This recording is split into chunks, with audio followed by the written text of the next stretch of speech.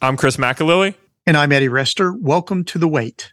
Today, we are taking a little different approach. We're doing a series on the heart of Methodism. Most of the podcasts that you hear on The Wait will come out on Thursdays, and they will be on a wide range of topics on faith and culture and all kinds of stuff. And if you are stumbling upon this, you should go check that out.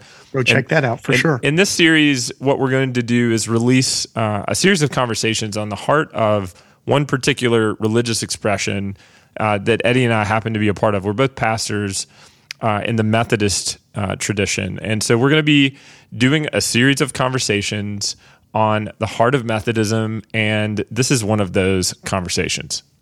Yeah, today we're talking with Dr. John Wigger. He's a professor of history at the University of Missouri, and he's written a lot of interesting books. Most recently, he's written about D.B. Cooper, who hijacked the first American hijacker back in the 1970s. He's written about Jim and Tammy Faye Baker, but a lot of his work has been on the early days of the Methodist movement in America, really looking at right after the American Revolution into almost the first half of the 19th century. Chris, what for you was important in the conversation today? Again, that for us, we seem so disconnected from that history, but what do you bring forward from that conversation? I think one of the things that he mentioned that I've heard before, but that I would highlight is that in the 20th century, really the most explosive religious movement globally is Pentecostalism.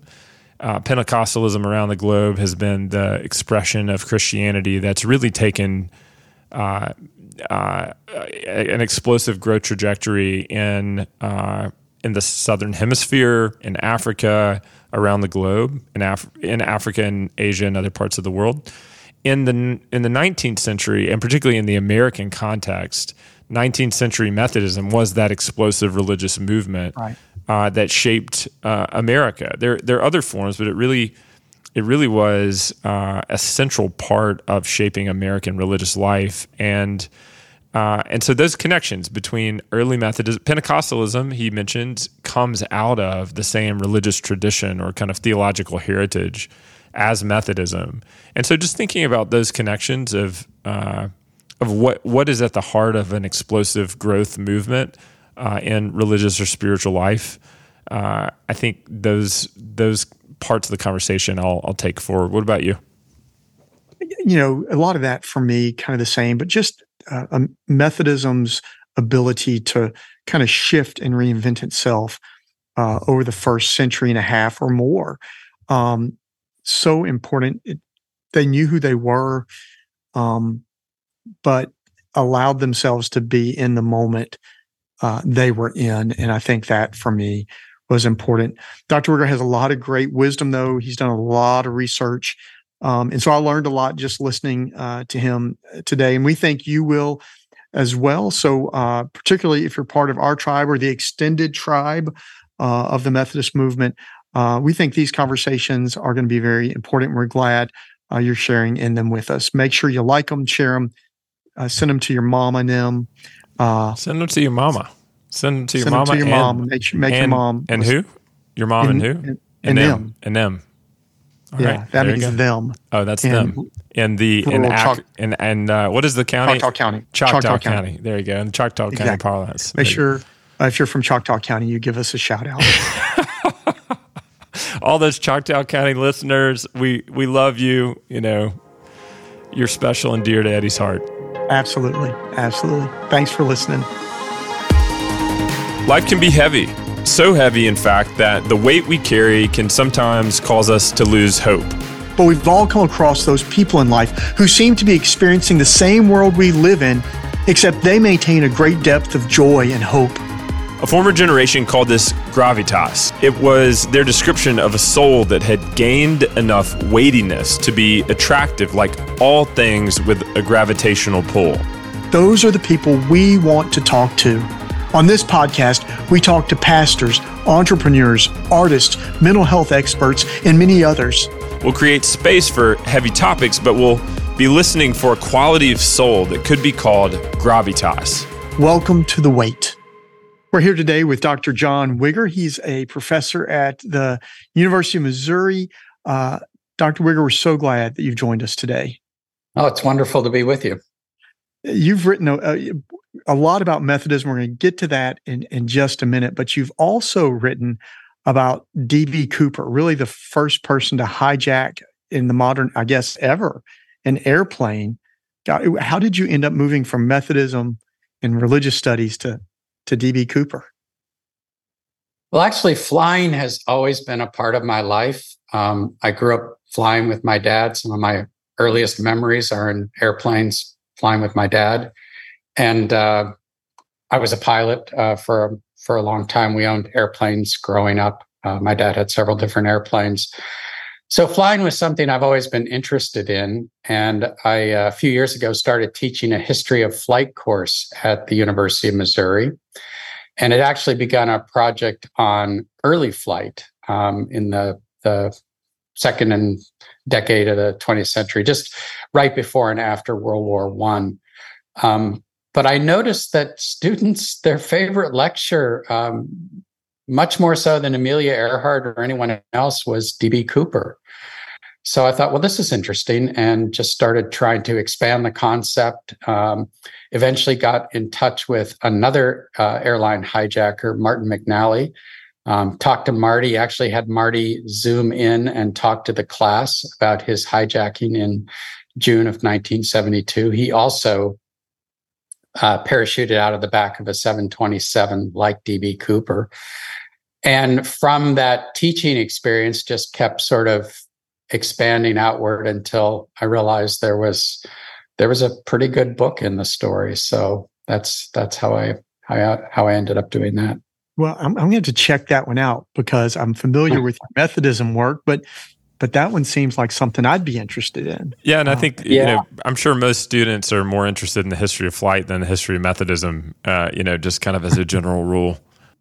Well, yes. I mean, nowadays it's hard for most of them to appreciate that Methodism was exciting at some point. And so that's probably the case. It's definitely the case. So for you, what was you wrote 3 books on kind of the history of Methodism in various ways, and we'll kind of get to those. But I guess what animated that interest for you personally? Well, I think in the sense of American religion, I've always been interested in groups that grew really quickly by doing something new in their cultural setting. And certainly in the late 18th, early 19th century, that was Methodism. I mean, in a lot of ways, Methodism is the religious movement of the 19th century in the same way that in the U.S., Pentecostalism and a lot of the rest of the world, Pentecostalism is the religious movement of the 20th century. You really focus in your books on that period from the Revolutionary War to about 1820. What is it about that era that for you makes Methodism so fascinating or interesting? What was happening during that time that really kind of animated the denomination? American culture changed in some pretty dramatic ways after the Revolution, and Methodists were able to follow that change and in a lot of ways lead it as well. So they were involved in shaping culture and interacting with American culture. And one of the results of that was the period in which Methodists grew the most spectacularly. They just exploded from a few hundred members at the beginning of the American Revolution to hundreds of thousands by the 1820s. What are some of the things, I guess, as a historian that you look at when you see a cultural movement or religious movement like that? What are some of the ways in which you try to get at the source of that explosive growth as a historian? I think I was just trying to figure out how they connected, why people were drawn to Methodism, why people who attended another church or didn't attend any kind of organized religion suddenly wanted to go to a Methodist meeting. Just trying to figure out what that connection was. What are some of the things that you notice? What are some of the things that you would lift up as kind of essential to that attraction? Well, Methodists changed the nature of religious leadership. So in colonial America, ministers had mostly been college-educated elites at a time when almost nobody went to college.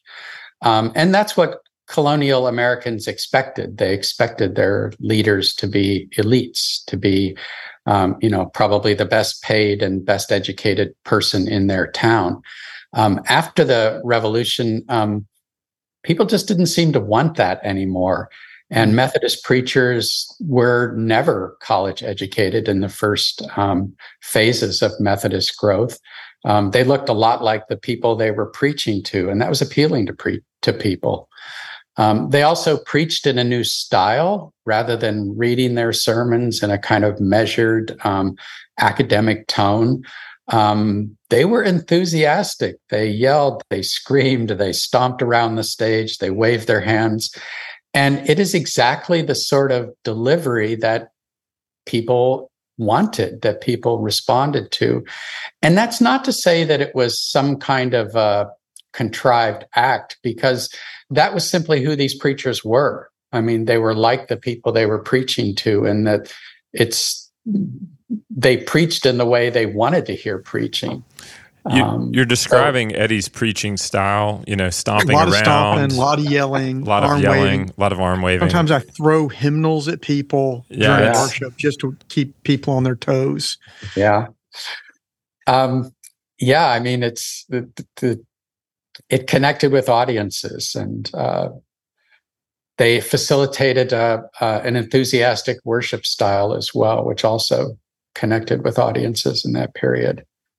One of the things that's coming to mind is that what you're describing is very different from what we know of John Wesley, kind of the founder of the movement in England, with his, very much printed sermons. Although he was very dramatic when he was out preaching, there does seem to be a shift, though, from what was happening in England to what took off in the United States in terms of, I guess, a more democratic culture. And you talk a little bit about that in your book, Taking Heaven by Storm. How did early Methodism, its culture, and the democratic culture emerging in the United States, how did those feed off each other?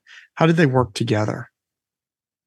Yes. I think John Wesley, of course, was brilliant at mediating between Methodism as he formulated it in Britain with the cultural expectations of the time and place. But in the American landscape, things were simply different. And here I think Francis Asbury was brilliant in that, even though he was one of Wesley's preachers, grew up outside of Birmingham, he was able to appreciate how American culture was different, and how Methodism in America needed to kind of reformulate itself. And of course, since most of his preachers were young Americans, there wasn't any reformulation for them. This was simply the religion that they knew. When you think, and really, you put a lot of the explosive growth, kind of really, you go back to those preachers. A lot of people want to point to Francis Asbury. Some people want to talk, particularly when you get to mid to late 19th century, they want to talk about the camp meetings. But you really return to those early itinerant circuit riders. So what was life like for those young circuit riders? What did they endure? What sent them out to do the work that they did? Yes, I think to start with, Methodism involved a lot of people in leadership who had never been a part of shaping their religious communities before. And it started with class leaders and band leaders and local preachers. But then if you sort of continued on up, exhorters continued on up through the different levels of responsibility, you could become an itinerant preacher. These young men could become an itinerant preacher. And they really were the ones who shepherded the movement across the American landscape, so to speak. It was a hard life. You were traveling every day, preaching nearly every day. So the typical circuit was a 4-week circuit, took 4 weeks to ride around with usually about 30 preaching appointments. So that means you're preaching just about every day and traveling just about every day. Your salary is not very much, $64 a year if you got it, up to $1,800, which was very much a kind of working person's income. So it was in many regards a hard life. And for that reason, not many itinerant preachers stuck with it for more than a few years. The vast majority preached for a few years and then married and located in the Methodist parlance and became local preachers. Almost none of them left the church. They didn't locate because they were disenchanted with Methodism, but because they simply couldn't keep up the itinerant lifestyle for very long. It was a hard life, but most of those itinerant preachers never regretted it afterwards, or at least that this is not what they said later in life. One of the things that you say about Asbury is that he was more widely recognized face to face than any person in his generation, including Thomas Jefferson and George Washington, which is just a remarkable statement. And I mean, certainly it reflects his widespread travel through the broader, Methodist connection and through the frontier. But just talk about why that was, why Asbury had such a wide-ranging, I guess, influence. Yeah, I think the key there is more widely recognized face-to-face. Of course, people had heard of George Washington and Thomas Jefferson, but how many Americans had actually met them or sat down and had a conversation with them around a fireplace? And that was true of Francis Asbury. He traveled relentlessly for his 45 years in America, made an annual circuit north to south, east to west, and not the same circuit. Every year was different, so that deliberately so that he could meet new people and visit new places. And he stayed in people's homes. He stayed in the homes of ordinary Methodists. I think one of the remarkable things about that is that the closer people got to Asbury, the better they liked him. And how many celebrities is that true of, right? The more time you spend with them, the better you like them. You see them when they get up in the morning, when they're tired, when they're exhausted, and you like them, the better for it. It's true. And Asbury has a through history, pretty hard-edged reputation, particularly in how he administered the connection. Do you find that in your research of him to be true, or is that just the myth that passes down through the generations? I think it was mostly the way his image was shaped after he died. Methodism was an Episcopal system, and for most of his life, he was recognized as the elder bishop, the leader of the church. And one of his responsibilities was to appoint all of the preachers, something he tried to hold on to through most of his career, to their annual circuit. So in that sense, it's a pretty hierarchical system. And I think later people reacted against that and sort of traced the blame back to Frank. But I don't think, and he had his critics during his lifetime, but I don't think most Methodists by and large, resented his leadership of the church in that way. One of the things that you mentioned about him is that a component of his system that went to the heart of what it meant to be Methodist was to practice a method. It was the necessity of a culture of discipline. One of the things that Eddie and I have thought about is what's at the heart of Methodism and what's distinctive about it. And I feel like a culture of discipline would have been one of those things that was a part of both Francis Asbury's personal, spiritual formation and discipleship, but also part of what he inculcated both in the preachers and in Methodist societies. I wonder if you could just speak to some of the ways in which a culture of discipline is distinctive to Methodism of that period. Yeah, I think you're right about both aspects of that. Part of it was with Asbury was his personal piety. He got up every morning to pray in the hours before dawn or shortly thereafter. He never owned more than he could carry on horseback. Never married, never settled down, never engaged with any of the trappings of power. And again, people could see this because he spent his entire life out among them, living as a house guest in their home. Coupled with that, though, was his conviction that his followers needed to have a level of discipline in their lives. And part of that was, for example, attending your weekly class meeting. So what made you a member of a Methodist church was not attending Sunday preaching. It was attending your weekly small group meeting, which they called a class meeting.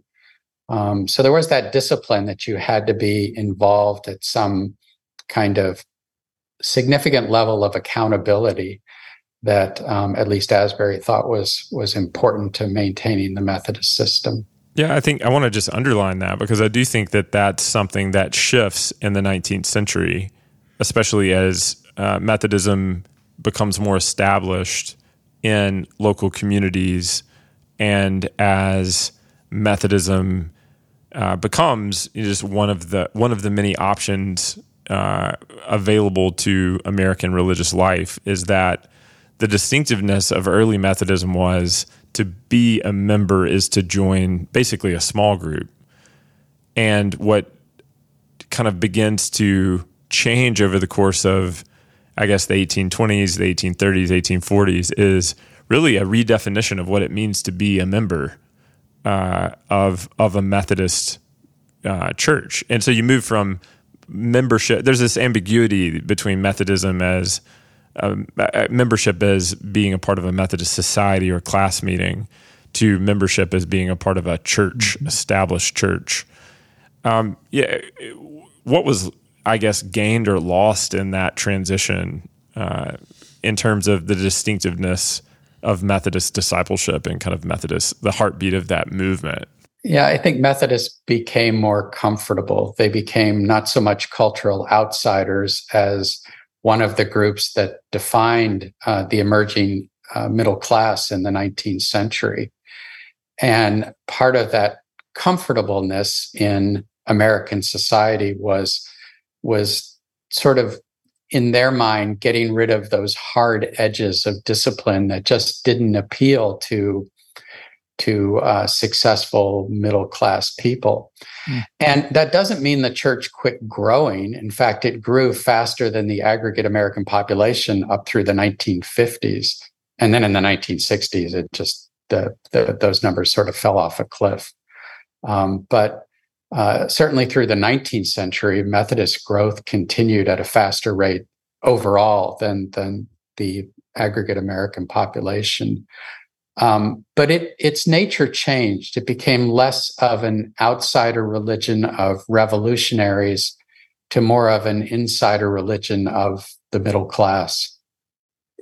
One of the things that we haven't talked about yet is what was the role of theology in the explosiveness of the movement? I know there were multiple strands of theology in existence then and now. One of them then was a strong Calvinist bent. So how did Methodist theology enable, or do you find in your research that, well, that just really wasn't that big of a deal? It was more of the way that they drew people together and held them accountable? I think it really is more of the latter. But I think the theology certainly didn't hurt Methodism's appeal. And it certainly was a big part of how Methodists saw themselves. So they were Arminians in a theological sense. they privileged free will. You had to choose to believe to be a believer. You had to choose salvation. And this did appeal to democratically minded Americans after the American Revolution, as American society developed, because we very much believe that we are in charge of our own lives, that we choose everything important about us, right? Right. We don't actually do that, but it's part of our sort of American ethos that you can be whatever you want to be. And I think Methodist theology, certainly John Wesley did not formulate his theology to appeal to Americans, but it did work out that way. I do think that the transition between a religious movement that is for the working class or the poor and the working poor to an established church for the middle class. One of the things that happens in that move through the 1820s, 30s, 40s is that you do have the rise of holiness movements. Part of that is, I assume, kind of class-based as well. Like there's both a theological bent in the holiness movement, and then also I think there's a kind of class dimension. I could be reading that wrong. I wonder if you could maybe talk about that. Some of the rise of folks like Phoebe Palmer, in the 1830s and others. No, that is true. As Methodists become more kind of middle class, and they sort of leave behind that what we would think of as working class element of people, they simply don't have contact with them anymore. So it's not a decision. When I talk about this, I don't want it to come across as some kind of class-based decision. We don't want to be around. We don't want those people anymore. I think the better way to say it is, as Methodists become one kind of people, they lose contact with other sorts of people. And one of the movements that sort of fills that gap is the holiness movement, which comes from Wesleyan roots. So it's just a reformulation of Wesleyanism, of Methodism, to engage an audience that the mainstream Methodist Church no longer has contact with. And then in the early 20th century, Pentecostalism is a further outgrowth of Wesleyan theology and Wesleyan patterns and belief that, again, engages audiences that mainstream Methodism is simply no longer able to touch. Pentecostalism's baptism of the Holy Spirit is really largely modeled on Wesley's concept of sanctification. Yeah, I think that's one of the things that people don't readily connect is the larger kind of charismatic or Pentecostal movement back to Wesleyan roots. That's maybe it's surprising for some folks to hear, but I do think that's something that has become more apparent in Wesleyan studies is thinking not only about the origins of Methodism looking backwards, but kind of the where the waters of Methodism go as they travel downstream. And Pentecostalism is one of those realities. I wonder, perhaps you could talk a little bit about that. Well, I think it just makes the story more interesting, more exciting. The narrative arc that Methodists were outsiders who grew to be really big in the 19th century and then eventually declined in the second half of the 20th century is one way to look at it, but it's overly simplistic. If you take the longer sort of or the broader view of Wesleyanism, then you see that there are these other groups that come out of it that don't do that. As mainstream Methodism is declining in numbers, Pentecostalism is growing. And it comes largely, not exclusively, but largely from the same roots. That's interesting. I think when you look at it that way, it's almost as if this the movement that some people only relate to a singular denomination, the larger Wesleyan movement continues to grow and expand in often unexpected ways, but also in ways that people don't want to connect with each other. I think if you talk to some highbrow traditional United Methodists to say, oh, the Pentecostal church down the street is your theological cousin or brother or sister, they're going to look at you like you're rather odd. But that's really the truth for us, isn't it? It definitely is. And I think, a generation or so ago, those Pentecostal cousins seemed really disreputable. And maybe not the sort of relatives that everybody who was a Methodist wanted to acknowledge. I think that's a little less so the case now. And maybe that's part of it. But certainly there are connections there that are very real and have had a great impact. One of the things you're right about is as Methodism made that kind of shift in the mid-19th century from being a movement among the poor or the folks who were moving up to the folks who had kind of made it or had begun to make it, the more middle class church. One of the things that you talk about, the croakers who wish things were the way they were, they kind of downplay this new thing that Methodism has become. But one of the points you make is that as it made that move, it continued to outpace the growth of the United States. It continued this very fast growth trajectory. How did it maintain that, even if it began to not look like what it had looked like before?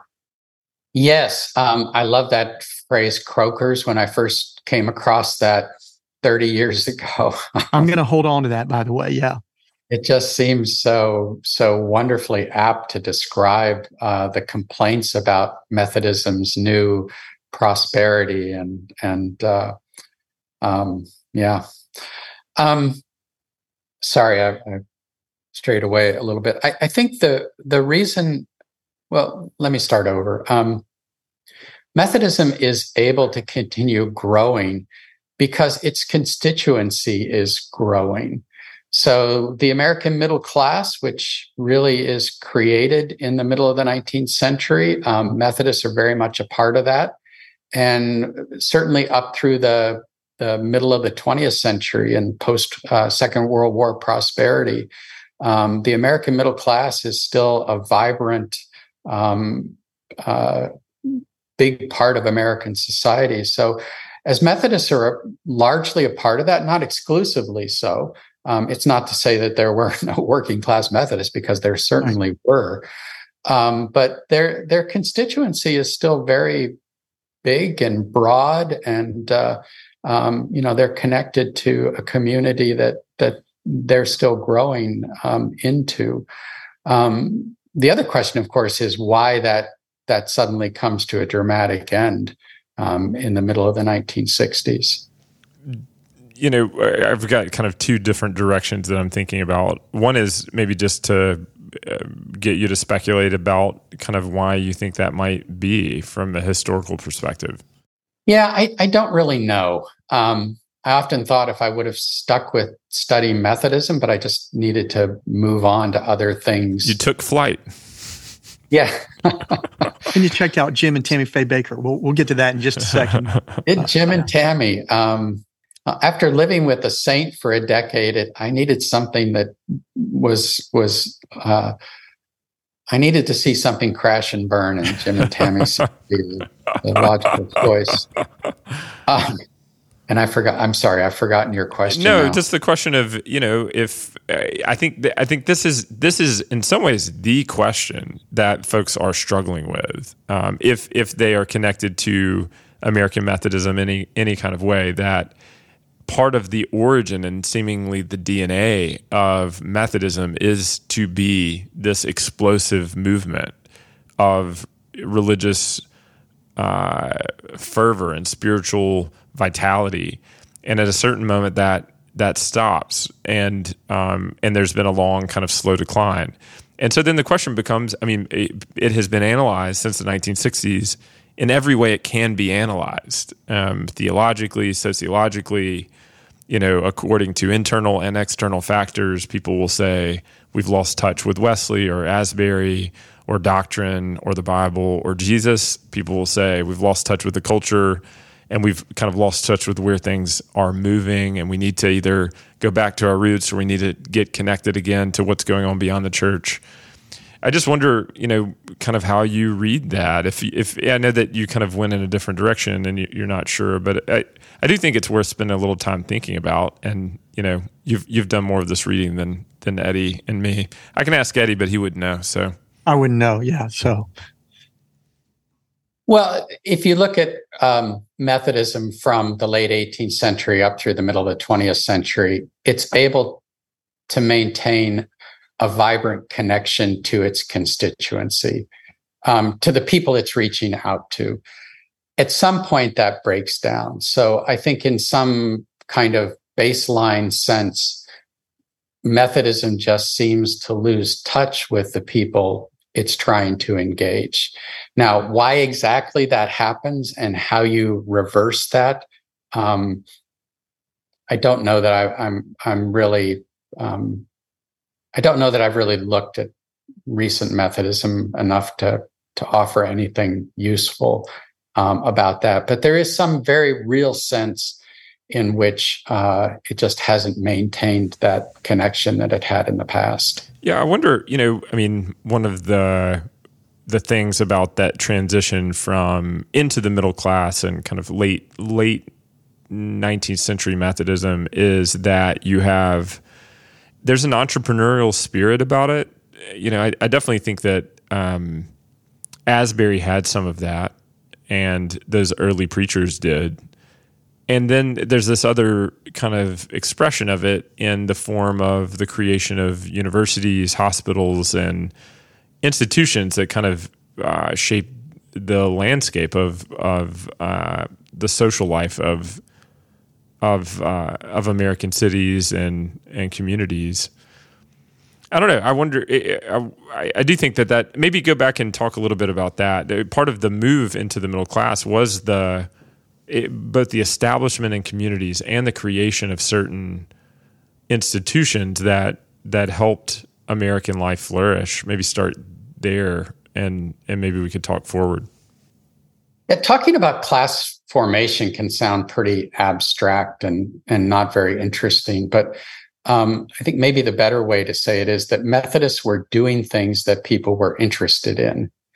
So in an era when colleges and universities, more people wanted to send their kids to college, Methodists built colleges, and they built some of the best colleges at universities in the nation: Duke, SMU, Vanderbilt, Northwestern, all of these schools that become kind of mainstays of American higher education. So they're doing things that people are interested in.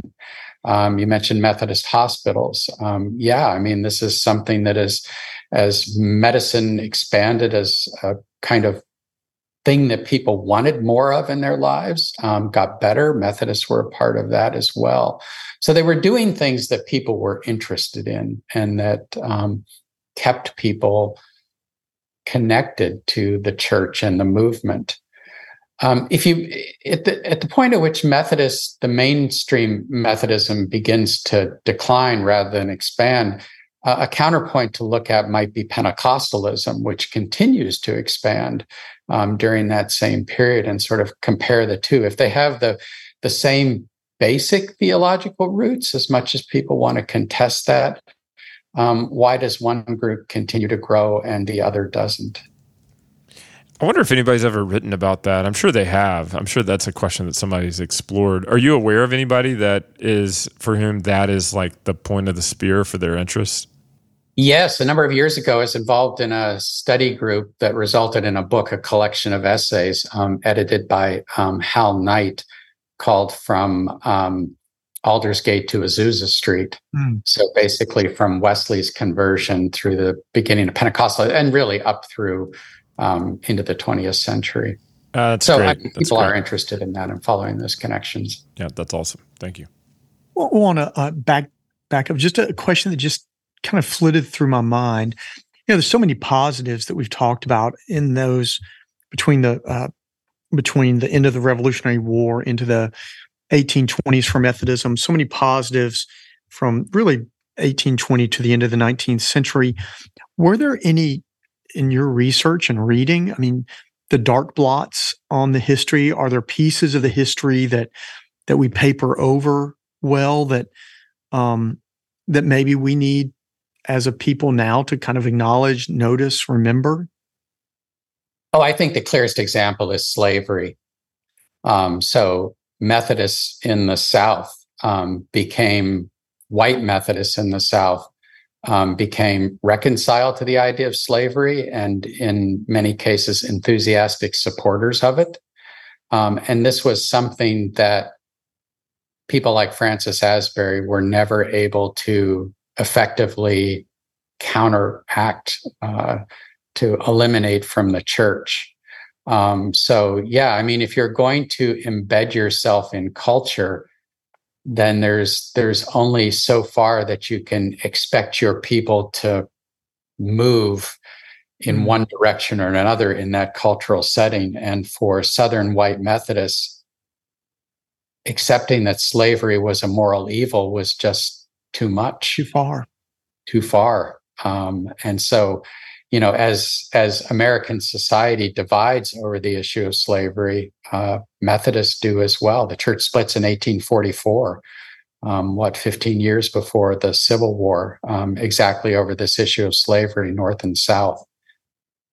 And then they stay divided much longer than the nation stays divided.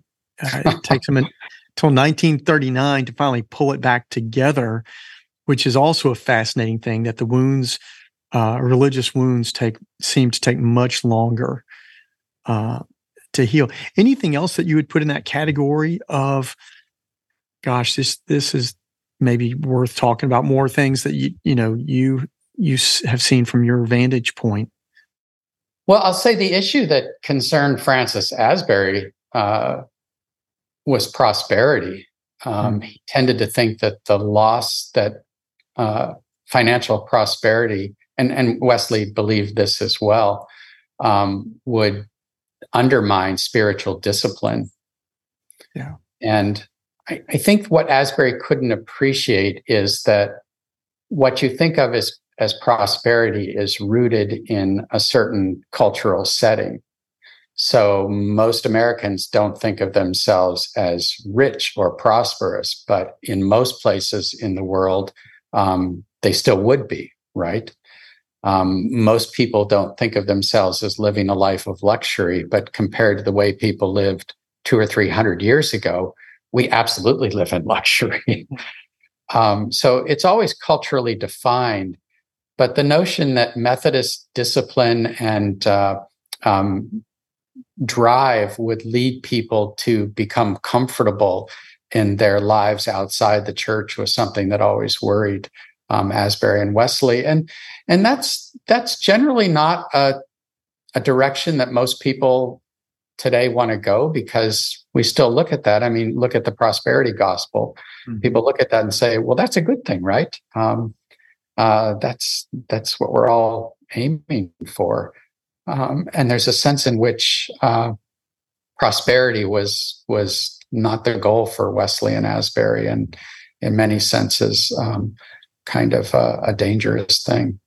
And Wesley, he feared it, but he also even predicted it. He predicted that if people followed the Methodist rigor and lifestyle, cutting out, the gin or the other things, he predicted that they would become more successful. Hence his sermon on the proper use of money, because he was worried that because of their frugal, faithful lifestyle, it was going to result in more money than they knew what to do with or would be helpful for their Christian faith.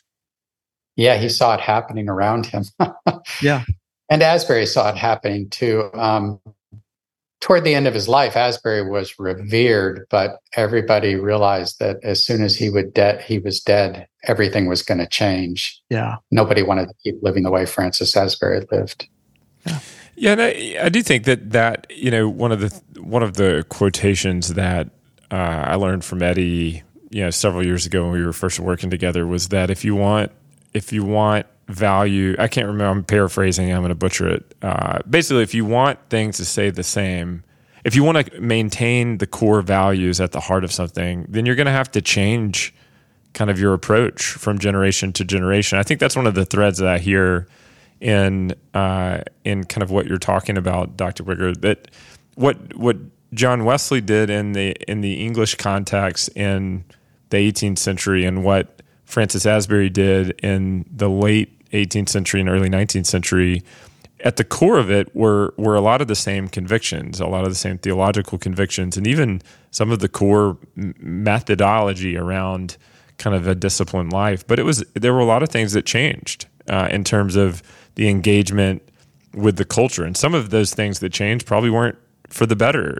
There's a warning in that embedding yourself in a particular culture comes at a certain cost, or certain things that you have to pay attention to.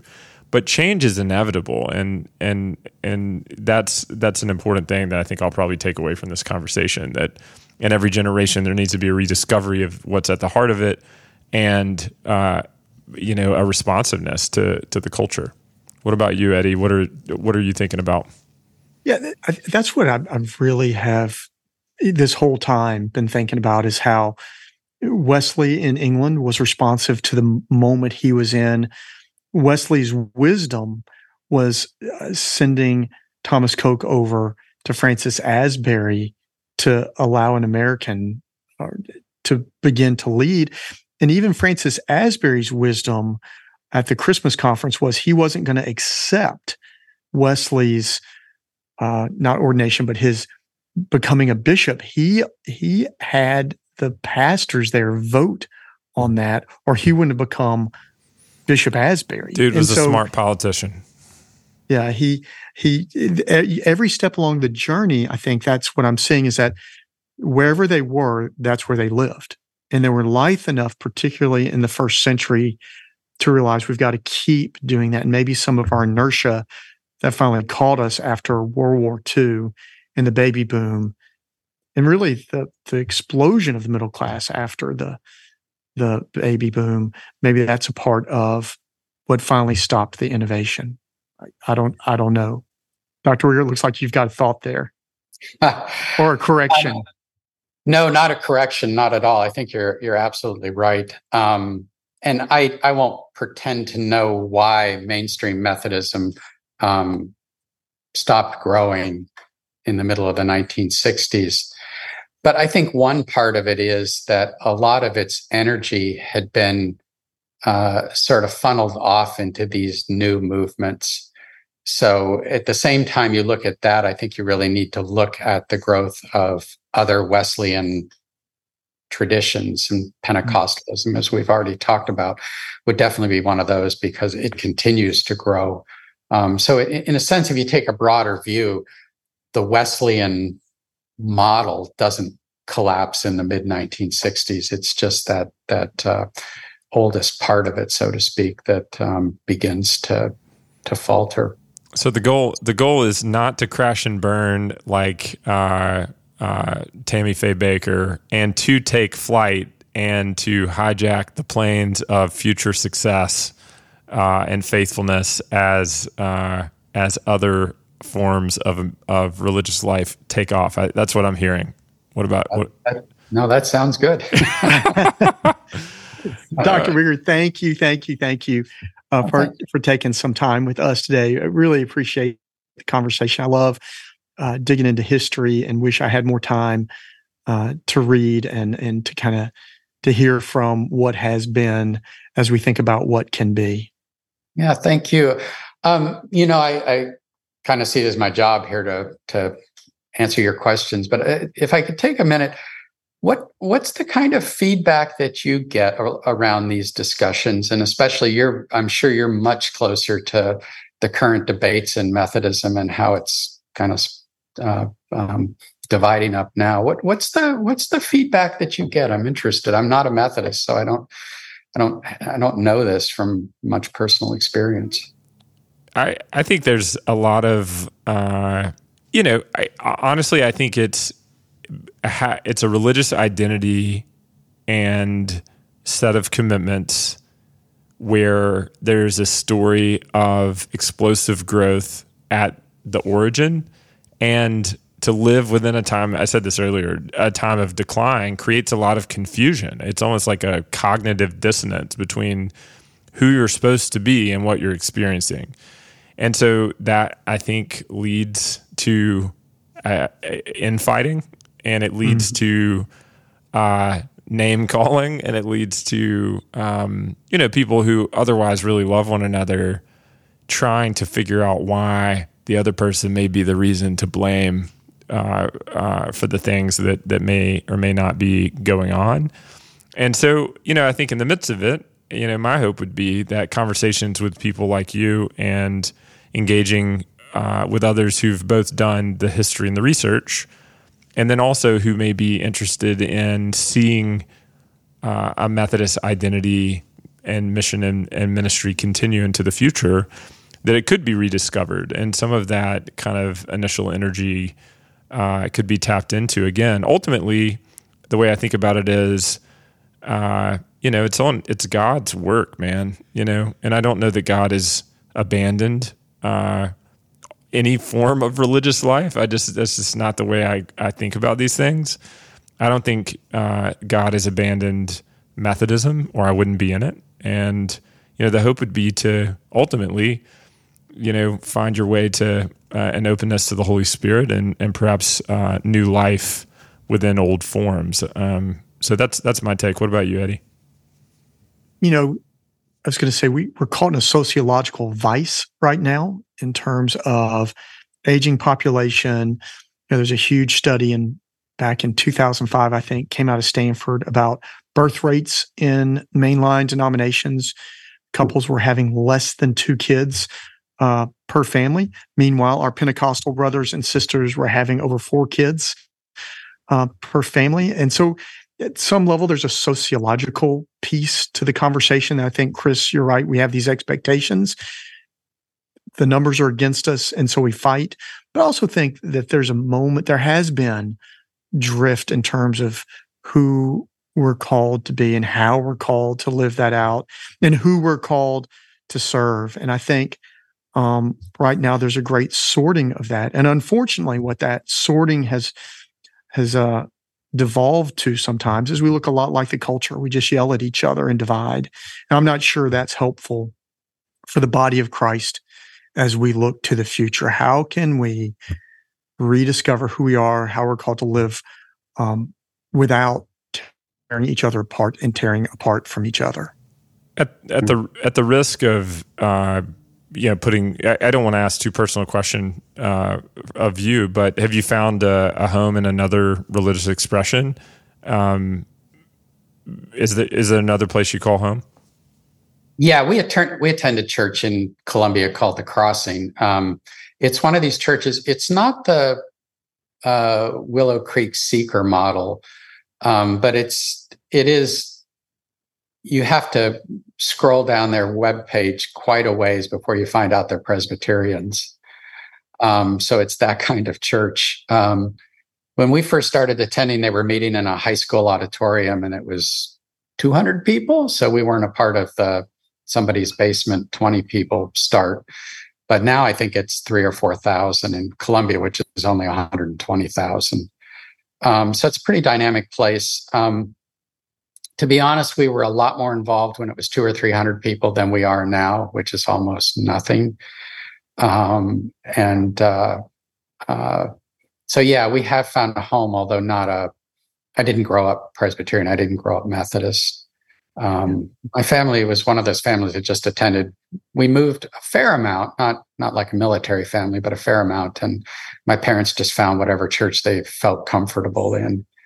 And I think that was part of my trying to figure out what makes people feel comfortable in a church that eventually led me to early American Methodism in grad school. Yeah, and I think that's maybe a good place to land, because I do think that what's at the heart of Methodism or Presbyterianism or Lutheranism or Catholicism or Pentecostalism is really it's not that different, really. There is a dynamism that really is just connected to the real thing, whatever the real Christian thing is, people can find their way to that in a lot of different contexts and expressions. So, thanks for that reminder, Dr. Wigger. Thank you for your work on Methodism, and we'll have to check out your more recent books on the history of flight and the crashing and burning of evangelicalism. That'll be fun.